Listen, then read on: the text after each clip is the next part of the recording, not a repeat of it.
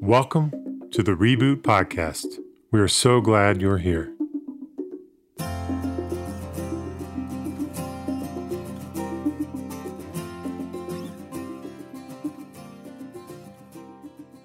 Hello, everybody. Welcome to the Reboot podcast. This is Andy Crissinger. I am the director of coaching at Reboot, and I'm excited to be here today with one of my coaching clients, Evan Drumwright from Dextrous Robotics. And we're going to be talking today about some of the particular challenges of scaling as a technical founder and CEO. Obviously, scaling a company as a CEO is hard no matter what, and particularly founding CEOs who are leading through the early startup to scaling years will often report that they feel like from season to season, they're leading a completely different company in terms of what's required of them. And then if the founding CEO happens to have technical expertise and someone who has been intricately involved in the building of the product and the technology underlying the product, that can bring its own set of unique challenges. How does that CEO balance business responsibilities, fundraising, business development, organizational development, building out a leadership team, with continuing to lead and guide the product and technology vision? How does the CEO's job description and priorities shift as the company scales? So if a CEO is highly technical and is instrumental in building out a company's product from the beginning, it may be especially hard to navigate a shifting relationship to that product and technology as the company grows. And this is a theme that has come up a lot in my coaching experience. It comes up a lot with other coaches at Reboot. And I wanted to talk with Evan because I feel like he's been on a growth trajectory around this particular topic and has had some great breakthroughs personally and is really on a great journey. So I want to welcome Evan to the podcast. Evan, it's great to have you. Why don't you start by just introducing yourself? Tell us a little bit about you and about your company. Sure. So Evan Drumwright.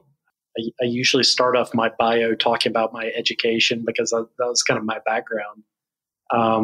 So I did undergraduate degrees in math and computer science, and then I went on to do my PhD in computer science, specializing in robotics, and had kind of a long journey from there. Went into academia. Worked there for a number of years and decided it wasn't a very good fit for me and decided to start my company after that. That's Dextrous Robotics. And we do high-speed robotics for arduous manipulation tasks. Awesome. As I mentioned earlier, Evan, the reason I wanted to have this conversation with you is I've watched you think carefully about these challenges, the ones we were alluding to earlier, the challenges of being a highly technical CEO in a startup that's growing and shifting, and where the needs of the company, what the company needs out of its CEO shift and change. And I've seen you willing to modulate and make transitions as Dextrous has needed you to. And so I think you have a lot to offer other CEOs in similar situations. And even just normalizing these challenges, talking about them openly, sharing what's working, what hasn't worked, I think could be incredibly valuable to other folks out there. Even non-technical CEOs, but maybe CEOs, founders who have deep expertise in some other business function, but find themselves in a similar situation. As the company grows, their focus needs to shift and they need to empower others to really lead out in those areas where they're maybe most comfortable. So maybe let's just get into it a bit more.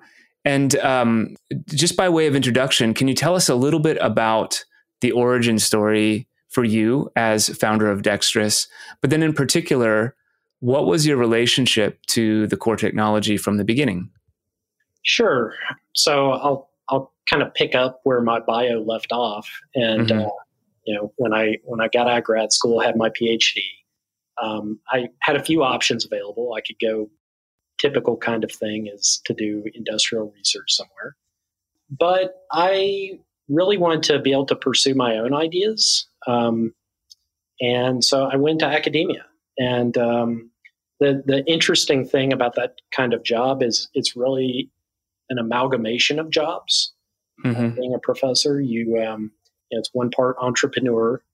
You have to raise funds and run a research lab. One part researcher, one part mentor, one part teacher, and one part governor. You and the rest of the department are governing the department and helping to govern the institution. So you wear a lot of hats. And what I did find from that job was that it was a poor fit for me. I thought the work-life balance was really poor. Don't really have enough time to do quality work. So I was doing so many things, but not that many of them well. And so I was looking for really the next thing that I wanted to do. And I was looking at all of the parts of that job that I did enjoy. And the things I did enjoy were entrepreneurship. I did enjoy research, creating new things. And I enjoyed mentoring. And so I looked to make a career transition to something that would emphasize those aspects and also kind of leverage, the things that I'd worked my whole life to build. And for me as a researcher in robotics, that was a few areas. It was robotic simulation, high-speed robotics, and robotic manipulation. So I wanted to find something that could combine all of those together. It so happened that while I was kind of going through this transition, I was out living in the Bay Area. And, as the Bay Area tends to be, you run into fellow entrepreneurs there. So, we ran into some very dynamic people out there, and they convinced me to think about entrepreneurship. And the more I thought about it, the more I decided that was what I wanted to do. And so next was really how could I make a business out of that? And so that was the genesis of Dextrous Robotics. Yeah. So tell me a little bit more about the early days of setting the technological vision, maybe building the first few ideas, and what specifically was your involvement in that? Yeah. So I had, I really set the vision very early on. I came up with the tasks that we were going to focus on, and also the pretty unique technology that we developed to pursue it. One of the distinguishing characteristics of our technology is that it uses it's a robot that essentially uses a pair of chopsticks to pick up all different sizes and shapes of things. And I was inspired by people doing this, and it was a particular engineering problem that we had to solve, which was, if you look in let's say like an Amazon truck, you've got all different sizes and shapes of packages. You've also got different materials. And really, there was no kind of robotic technology that could handle all of those things. You would, if you wanted to pick, what we call pick or manipulate all of those items, you would probably have to pick a subset of them. And then you would have to change the mechanical device at the end of the robot to something that was more appropriate for picking the next set. And then you would have to keep doing that. And so I thought, well, you know what? Chopsticks are basically a way to solve this kind of problem. You can pick up all different sizes and shapes of objects. And the fact that, the chopsticks are kind of an extension of our hand tells me that it told me that you could get by on having a whole lot less sensation than, all of the nerves that we have in our skin. So all of those kinds of things inspired me to do that. And then I also came up with our architecture, our software architecture. But this isn't to say like I did, I created everything. In many cases, like for instance, I came up with the chopstick idea, and then I was able to turn a lot of those ideas just over to my co-founder or other people on our team and allow them to turn that vision into reality. Yep. And so I really set the path going forward, and I continue to have a lot of input into it. But it's obviously a lot more than just me and my ideas. Absolutely. And I want to talk about that specifically next. So, okay. So you're contributing in the early days, a lot of this kind of high level inspiration, and how can we put this together? How can we create novel, new approaches to this technology to solve these real world problems? And from early on, you've got, sounds like, some smart technical folks around you. Talk about those early days of sort of figuring out the right level of involvement technically for you as CEO, and what were those early kind of decision points like for you? Well, the very earliest ones were really areas where I knew that I didn't have the expertise to be able to have real input into it. So I had, definitely more than a superficial knowledge of hardware, but definitely not as much as my co-founder has. And so for those particular areas, I might offer some input from time to time, but those are really, I had already pretty much delegated that to him.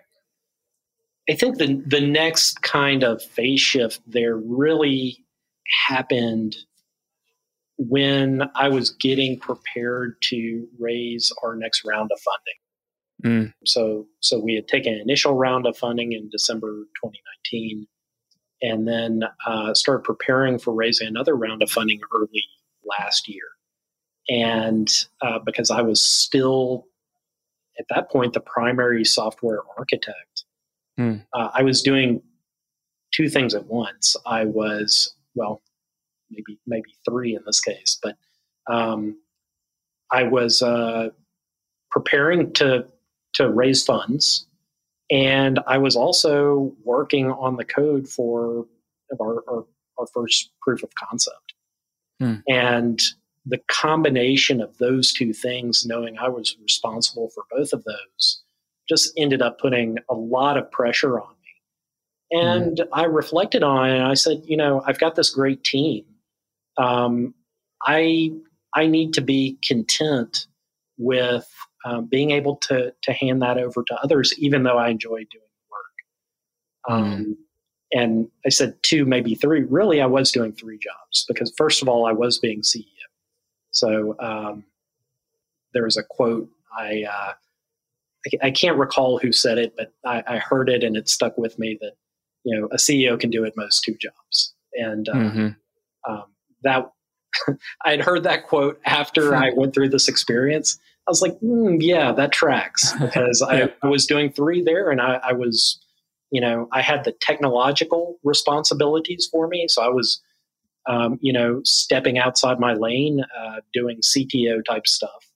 And I was also fundraising and doing, the stuff that a CEO should do, which is, in my mind, setting the vision for the company, acquiring resources, and, that needs money and talent, and also allocating those resources, and so acting as the chief psychologist for the company, making sure that, the culture that I'm building and have built is really consistent with my vision, and that everybody is on that same page and on the same mission. You mentioned enjoyment earlier, and that feels like an important theme, I think, to kind of zone in on. Obviously, you're someone who, prior to founding your company, had devoted your life to the study of technology. So obviously, this is stuff that is compelling, deeply compelling to you, if you're going to devote that kind of time and energy to it. And so you mentioned you recognized that you had to delegate some of these things to capable people around you, even though you really enjoyed doing that work. Yep. Can you talk about what that was like for you as a founder, when this is maybe the work that you're drawn to because it's exciting and interesting and stimulating?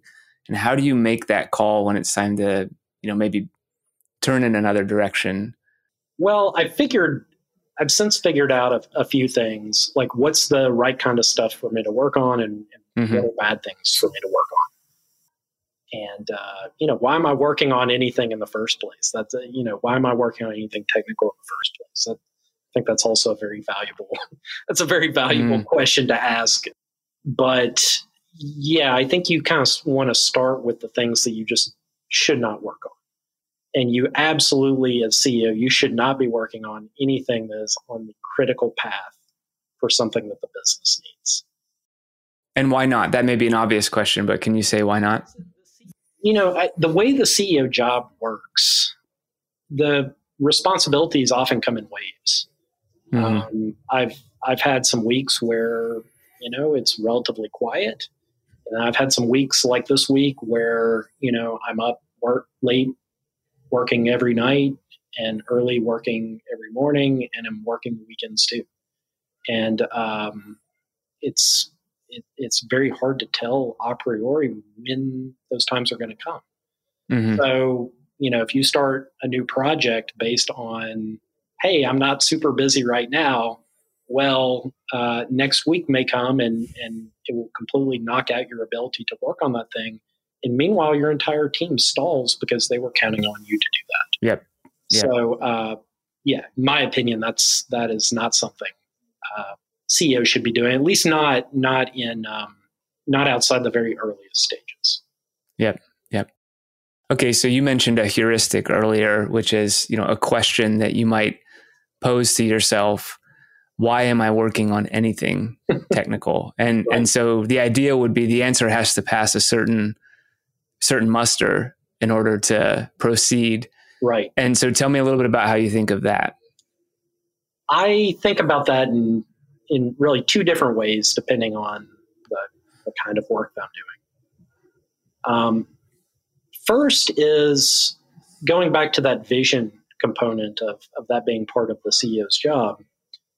If you're building a deep tech company in particular, but I'm sure it can't be the only company that's like this, kind of company that's like this, you don't want to just build one product. You really want to have a vision, and you want to be able to expand and I hesitate to use the word empire, but you hope to make something that grows to be beyond even your imagination, I think. And to be able to do that in a space where tech is just constantly evolving, you've got to continue to put the investment in as CEO to figure out what types of things should you be investing in. I mean, you could rely upon others to try to convey that information to you. But I prefer to get the information from the source, and that one source of truth is myself. So that is one aspect of it. And this is, so we're talking research, and research is something that is not on the critical path. It's a long-term investment. And I feel comfortable as CEO dedicating some percentage of my time to doing that. If I'm looking at the company and the company's health, which I always am, that's kind of my number one thing. Yep. I look at it as I am the steward for this whole organization that I'm building. And as long as I am in that role, then I'm going to do what's best for that organization, which may even include getting rid of myself, right? If I find that I'm not the best instrument for leading this organization, then that's the indication that I should not be the head of the organization anymore. But I'm always thinking about, like, what is my role? What is my responsibility to the company? And so that's typically how my week is organized. I prioritize things. Say, how can I add the most value to this company, to this organization right now? Those are the things I'm going to work on. But, I also recognize that I am an employee in this organization too. And I'm not just a cog in the machine. And just like as chief psychologist, I try to give the rest of the people in the organization assignments or roles that help fulfill them in some way. I recognize that I have to do that for myself. So I don't do this to a large degree, but I allow maybe like 5 or 10% of my time to be spent on things that give me joy. And, often those are technical things. And so that's how I think about it. Yep. I think that approach is so creative. And I think that's one of the things I think came up in a session that we had several months ago where you shared that. And I thought, wow, that's a really interesting and sort of self-compassionate way of approaching this. You're still ultimately putting the needs of the organization first, and you're asking, what does the organization need from me? But at the same time, you're recognizing, hey, I'm a team member too, and I'm at my best when I'm experiencing joy and thriving here. So if there are ways to do that without derailing the team or becoming a roadblock, well then let's do that. Exactly. And what I've found already, even though we're a relatively young company, I think we're just about 3 years from our date of first funding. Those ideas have already, or that spending that time on those kinds of passions have already had impact for us. Yep. I worked on a project early this year that really just came out of an observation I had that something was costing us a lot of time. I said, I want to figure out how to solve this. And it turned into a multi-month project. I think a 6 or 7 month project, just kind of part-time. But it had a big impact on the company. And, I got a lot of joy out of seeing something that was impeding our progress, being able to solve that. Yep. And that's kind of maybe another thing that we can touch on too. I find myself as CEO often acting in a supporting role, technically, because my job, often my job kind of requirements come in waves. I also kind of look for opportunities that I can help our still relatively small team accelerate just by removing obstacles quickly. Mm-hmm. And that gives me joy too. Yep. I want to go back to what you were sharing a few moments ago about the ways that some of your sort of giving yourself opportunity to think creatively and at times take on small creative projects related to the technology, how that's yielded some advancements for the team. And again, I'm thinking about this connection between what you're doing as a technical founder and CEO and what an artist does to shepherd and cultivate and really steward their own creativity. You have to protect the conditions so that the creative inspiration can happen. And by giving yourself the right amounts and the right focus of time to really play in this space, you're stewarding your own creativity, which allows you to continue to cast a vision of what's going to come next. Absolutely. Yeah, I do. I think there's a lot of alignment between arts and engineering. It's never the case, like you learned in school, that somebody's going to set a problem in front of you and they're going to say, solve it, Mm-hmm. Find X. That's just not the case. Really, it's, first of all, you've got a whole palette to work with, and you can solve problems in very creative ways.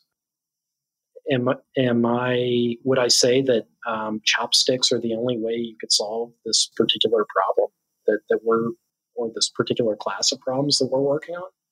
No, but it's definitely works well, and it's a fun solution, and we've enjoyed working on it. Yeah. I think you've got to acknowledge that. Yep. But by you, I typically mean engineers, because I think there's a whole lot less maybe intersection between engineering and the arts than I would like, but there's a lot of commonality there. For sure. Yeah. Well, this is the Reboot podcast after all. So there's one more area that I want to explore with you before we end our conversation today. And that's really what's been hardest about the inner journey of this process of growth? And by that, I mean, what are some things maybe you've had to embrace and or let go of in terms of your identity, behavioral patterns, familiarity, what's been comfortable, what's been the hardest about that inner process of change for you? First, I think is really a deeper understanding of myself than I ever thought I would have. You know, in when I was an academic and a researcher, um, you're spending so much time on cognition and very little. I think you have very little time to pay attention to what's going on with you emotionally. And as an entrepreneur, I don't think you can or should do that. I have found, and I think you and I were talking about this fairly recently, but the body is giving me so many cues from my subconscious, and those cues are really useful. Yeah. And where I could ignore those as a researcher or as an academic,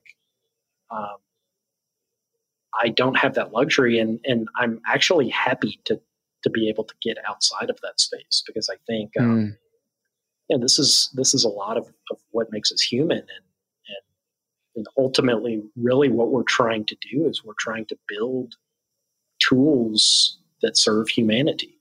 So I think that connection is really important to me, and I think while it's been a hard journey, it's also been very fulfilling. So that's been the hardest. I think I could also talk about this kind of transition from pure engineer to engineer business hybrid that I'm currently doing at the moment. And really, what that means is I have a little bit less time to focus on some of the technical areas that I was able to study for so many years.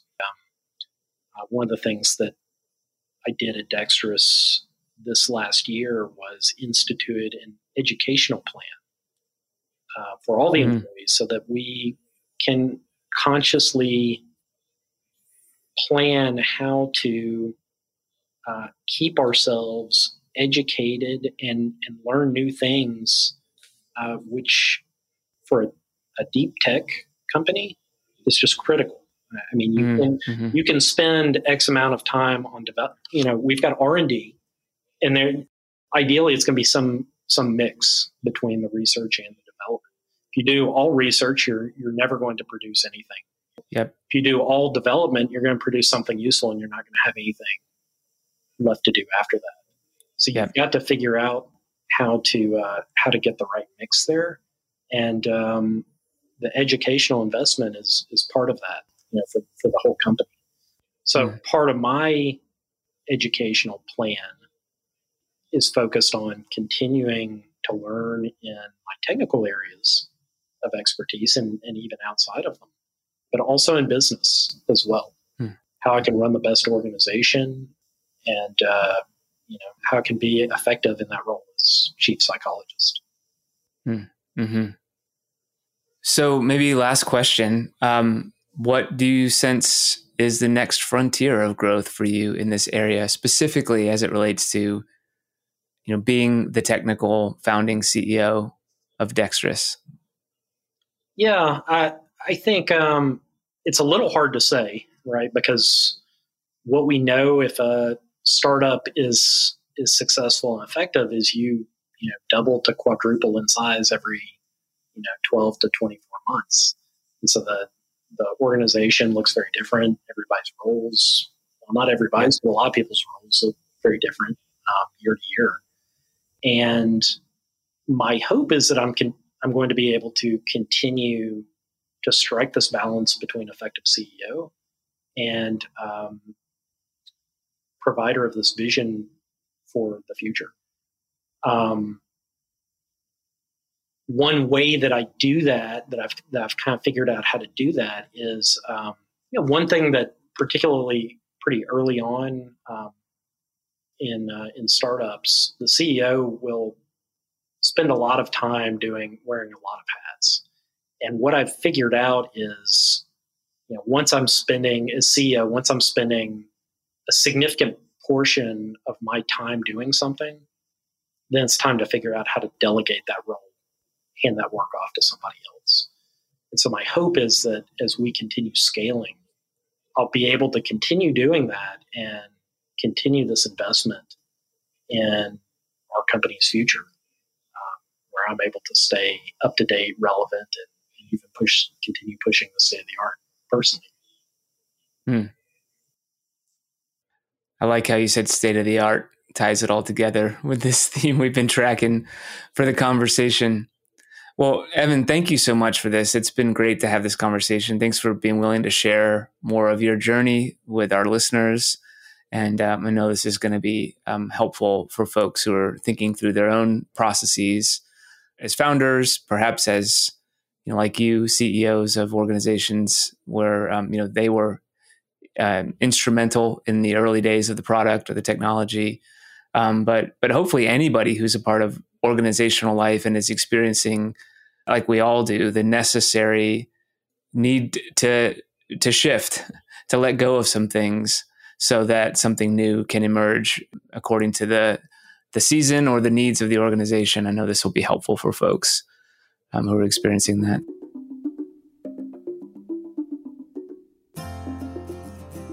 If you enjoyed this episode and want to hear more, head to reboot.io/podcast to explore past and present seasons of our podcast conversations.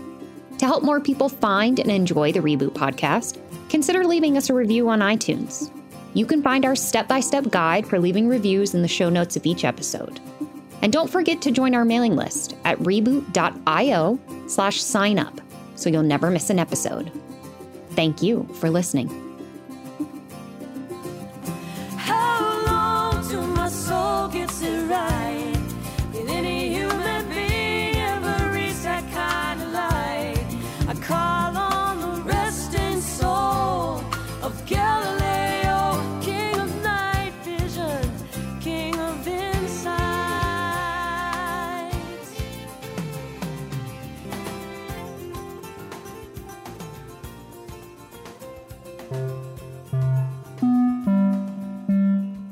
Becoming yourself is the ultimate act of leadership.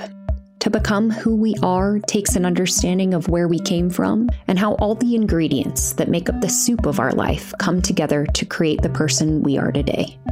For many of us, this includes inquiring into our darker shadows, like pain, loss, and fears. In our free self-guided email course, Radical Self-Inquiry 101, you'll look deeply at your relationship to work and discover how the past and our shadow come to play in the present. Throughout this 60-day course, you'll ask yourself some hard questions like, who am I? Why do I do what I do? And what does it mean to honor who I am and my gifts? At the end of this course, we hope you'll have a better understanding of your work in the world and the guts it takes to become who you really are. If you're ready to kickstart your journey of radical self-inquiry, head to reboot.io/resources.